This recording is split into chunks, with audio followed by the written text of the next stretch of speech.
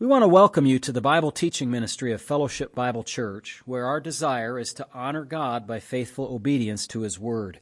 If you want to understand the Bible better, please continue to listen as Pastor Matt Postiff explains and applies the biblical text one verse at a time. You can reach us with questions or for more teaching audio and print material at our website, fbcaa.org. You can also watch our services live at fbcaa.org/live. We want to thank you for listening and pray that you will be edified. Join us now as Pastor Postiff opens God's Word. Get ourselves going in the book of Acts, chapter 1. Just a short message tonight. Well, I think it's short. We'll see. Acts chapter 1, particularly verses 9 through 11. Welcome to those who are watching, viewing online. If you'd turn your Bibles to Acts chapter 1. We have spent 2 messages here already in the first 11 verses, focusing on the content of the book of Acts, focusing on, or emphasizing rather, that this book is about the subsequent work of Jesus through the apostles. Luke had already written one book, the Gospel by his name, in which he described all that Jesus began both to do and teach. Now Jesus is continuing this work, but how is he doing that? He's doing that through an alter ego, if you will, another helper like himself who came, and we'll read about that especially in chapter 2 in the coming of the Spirit of God. We read about what Jesus did during the 40 days that he was with the disciples after his resurrection. We listed out 7 items of what he was doing there, particularly giving them commandments, teaching them about the kingdom of God, telling them to wait for the promise of the Spirit, answering a question they had about the kingdom of God, and those sorts of things.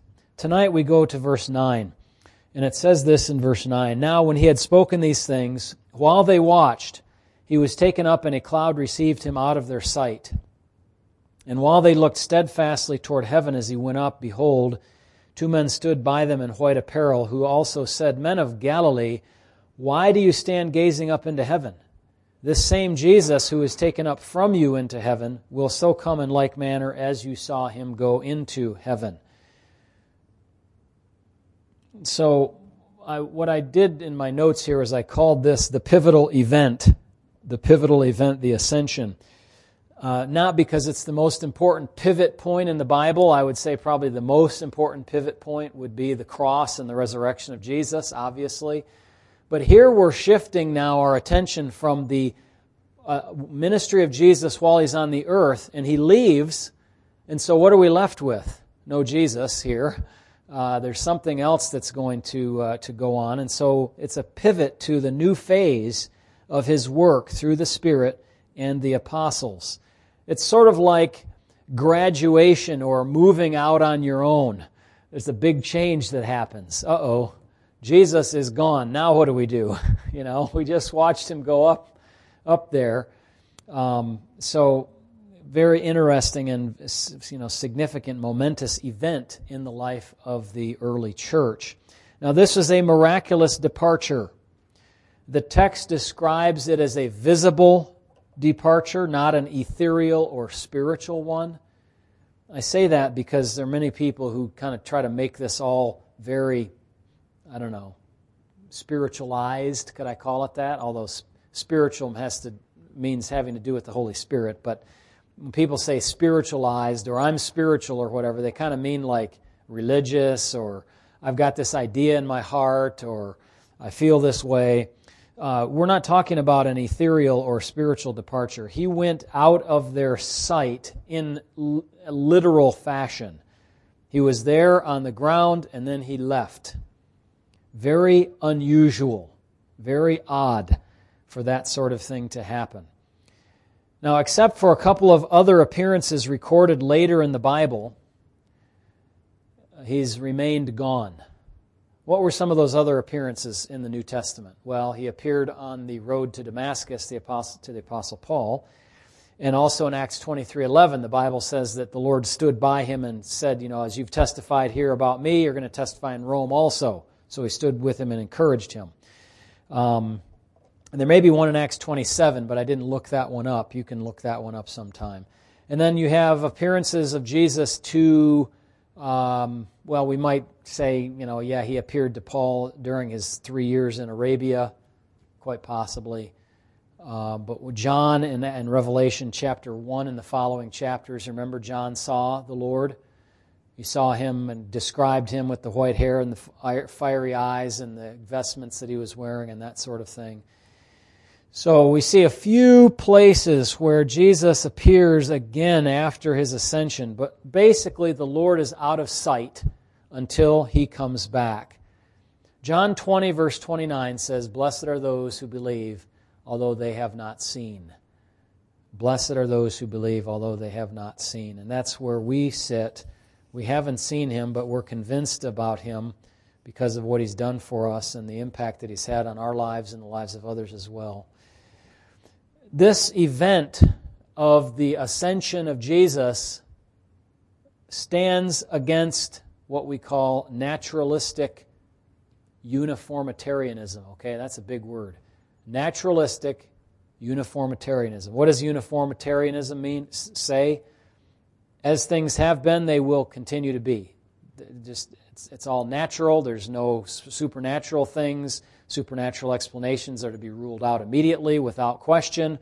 And so, this event seems fantastical, impossible to the natural mind. It doesn't receive the things of God, just throws it out. We don't, because we understand supernatural things have happened in our lives and the lives of Christians over the centuries and in the Scriptures. There's some things that we just don't simply understand. A magnet will raise something up off the ground, right? You know that. Now, can you explain it? I'm looking around and I'm thinking, probably nobody here can explain how a magnet works. I have no idea how it works. I know what it does. But to explain the mechanism by which something can have more stronger attraction than gravity does and lift that thing up, even if you can explain the natural mechanism that is at work, the existence of that mechanism itself defies naturalistic explanation. Where did it come from? How did that come about?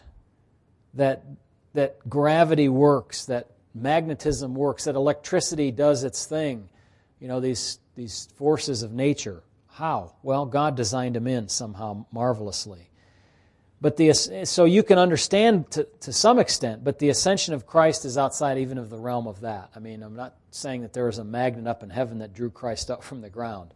Don't take me to be saying that. But something inexplicable by human means, by naturalistic means, that stuff doesn't happen. Although, I bet, when the time comes, if God opens up our minds and helps us to see things more accurately, we may see that some of those things actually make perfect sense in God's mathematical and physical system, whereas we don't see it now.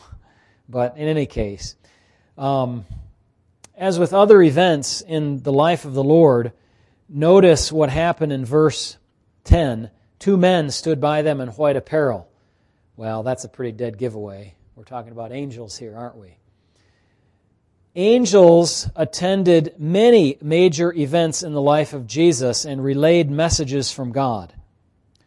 So think of other places in the Bible where angels ministered in the life of Jesus. Can you rattle off one or two of them for me? Angels associated with Jesus in his life on earth.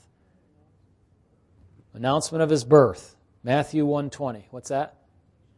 In Matthew chapter 4, in the temptations, it says angels came and ministered to him after he was hungry, understatement, for 40 days and not having eaten or whatever. The angels were involved in the not only announcement of his birth to Joseph and Mary, but also to the shepherds. Behold, I bring you good tidings of great joy, which shall be to all people. There's born to you this day in the city of David a Savior. That was an angelic message, not a human message. What about in the flight to Egypt? The Lord, sometime after he was born, a few weeks or months or whatever, flee to Egypt. And then the angel came and said, okay, they're dead now, go back from Egypt. John the Baptist, too, was announced in his birth as being integral to the life of Christ. The temptation in the wilderness. Where else were angels present in the life of Jesus? Naomi? Gethsemane. Luke 22:43. Jesus sweat great drops of blood, it says, and the angels came. An angel came and strengthened him. If anybody needed strength at any time in world history, it was then and there. The Lord Jesus needed that, and God provided it. Where else were angels present in the life of Jesus and his time on earth, is what I mean. At the tomb, right? Yeah, absolutely. They rolled back the stone, or caused the earthquake that rolled back the stone, whatever. And they were there and spoke to the women and to the disciples. And then at the ascension, we have here as well. And then let me share with you one more, which is not in the time of the Lord on earth, his first time, but it is about his second time on earth. Matthew 13, verse 41. The Son of Man will send out his angels, and they will gather out of his kingdom all things that offend, and all those who practice lawlessness, and will cast them into the furnace of fire. There will be wailing and gnashing of teeth. And so several other times you'll see verses like this. Like, I'll just read another one, Matthew 25, verse 31. When the Son of Man comes in his glory, and all the holy angels with him, then he will sit on the throne of his glory. So at the second coming, also the angels are there attending their king.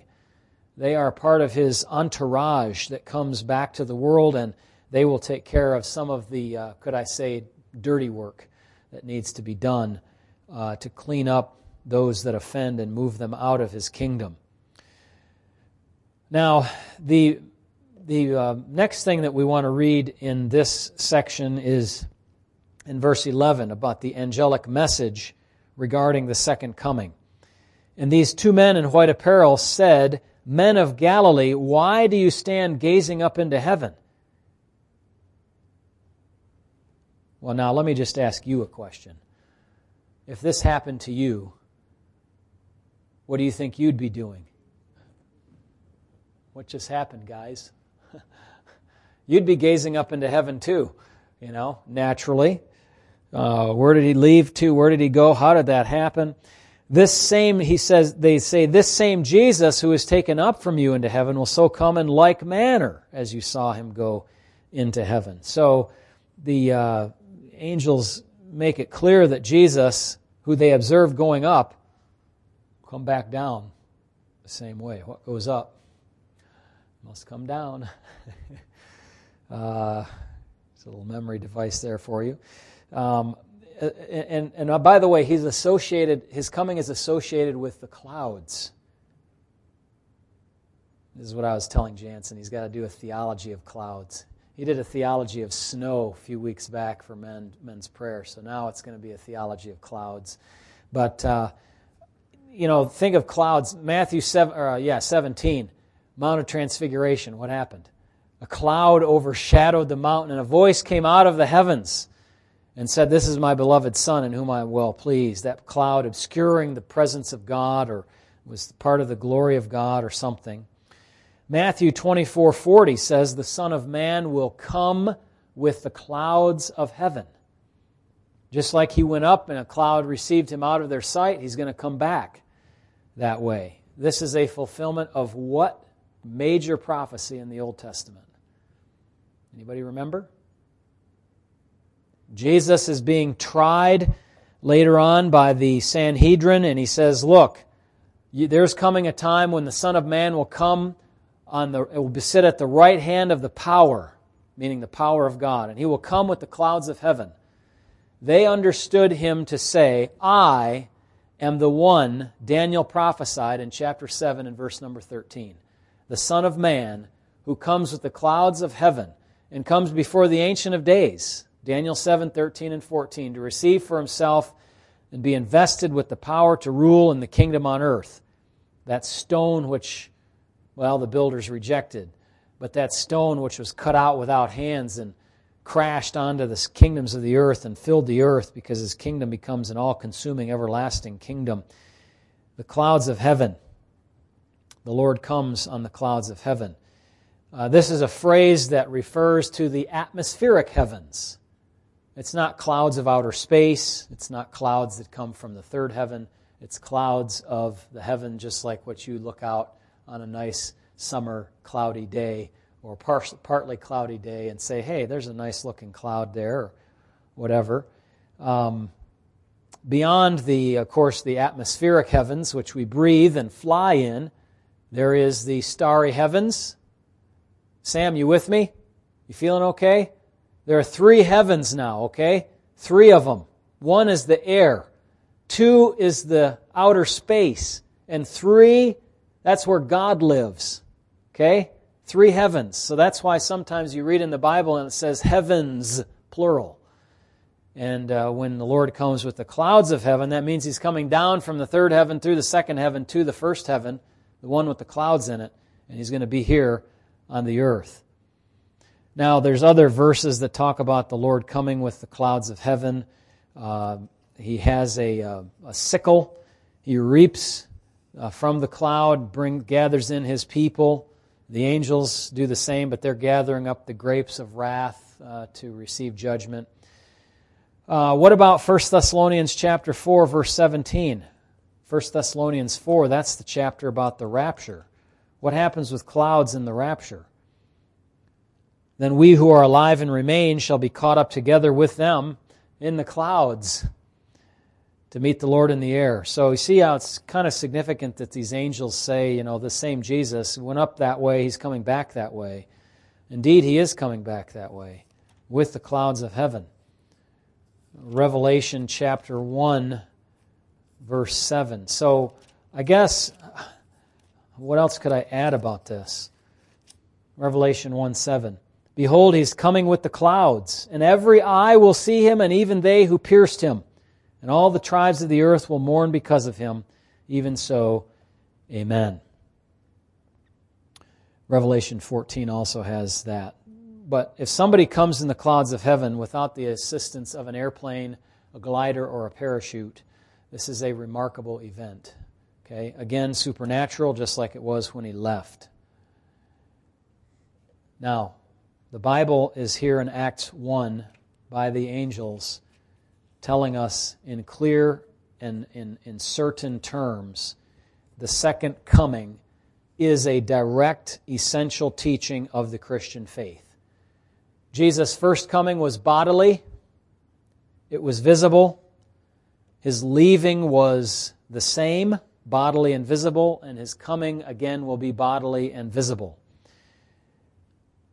None of this is pretend. It's not just a religious fable that makes us feel good, or we feel really triumphant when we read this. Oh yeah, good is going to prevail, or we feel comforted or whatever by this so-called, as people would say, fiction. This is not fiction. This is, as one of our brothers says, faction. F-A-C-T. It's a fact. It's history. It was real. It will be real. Because of this, we must take heed to this teaching. One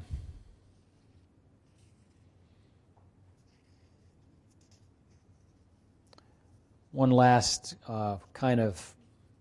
maybe I'll put it in this order. This is part of the teaching of what we call the imminent return of Christ. The imminent return of Christ. That means that at any time, Jesus could come back. Imminent, any moment. Not necessarily quickly. Well, when He begins to come, it will happen quickly. That's what Revelation tells us. But not necessarily soon, but imminent, any time. Nothing needs to be done or fulfilled in order for Christ to come, except, we might say, for the last person to be joined to the church. We don't know when that will be. At any time He can come back. At any time we could be held accountable to Him. At any time our life's work may be over. Our enjoyment of life's blessings could be over at any moment. And so what's the implication of that? You have to be ready at any time. 1 John 2:28 says, "Beloved, we don't want to be ashamed before Him at His coming." You've heard the gospel, and yet you're living like a sinner, and the Lord Jesus shows up. James 5:9 says, "The judge stands at the door."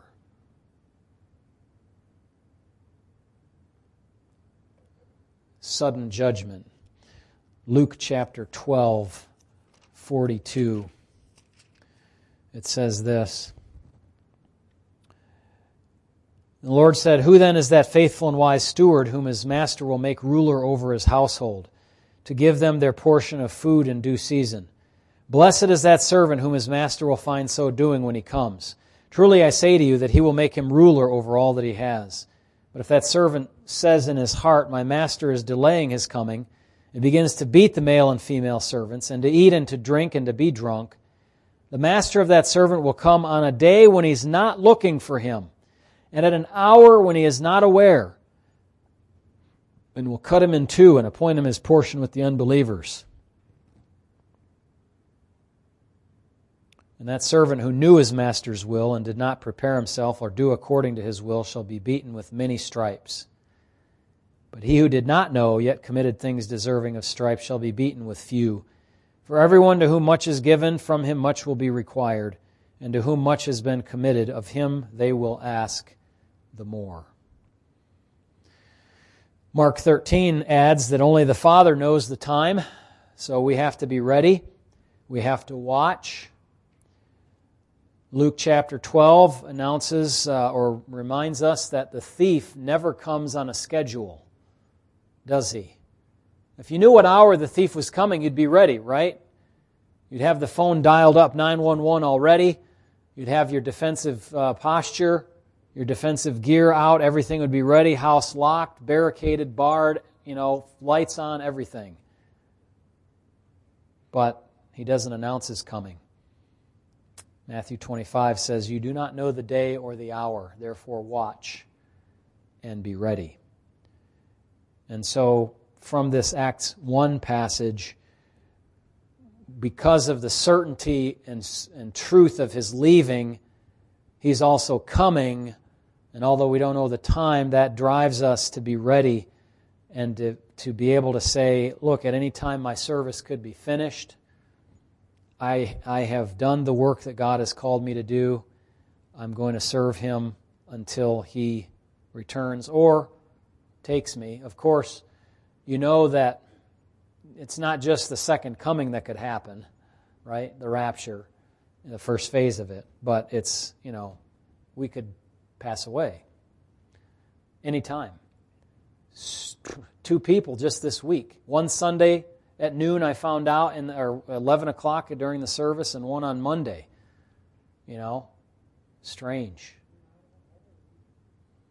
No, actually both of those people, one was 50, not even 59, the other was probably in his early 30s.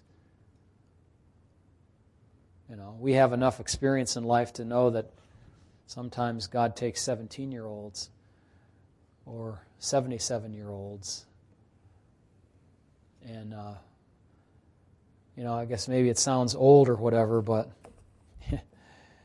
when you've lived long enough, you've seen a lot of people die, and it's more pointed. It's easy to ignore it when you're, a kid or a teenager, but not so when you've reached, higher ages, or you've done more funerals. I never could imagine. I probably went to one funeral when I was a kid. One person close that I knew that died. And my parents probably kept us away from a few others, how parents would do. I've done more funerals by far than I ever attended in my first 20 or 25 years of my life. It's just crazy. 7 or 8 days after I became pastor here, I had my first funeral, Bill Beard. When was it? Church called me on Sunday, and he fell on Monday or Tuesday or sometime then, and then a week later he was gone. And so, like I say, it may sound worn out and all that sort of thing, but the reality is we never know. Our sister was just in another car accident. Now, that was minor, but how do you know it was going to be minor?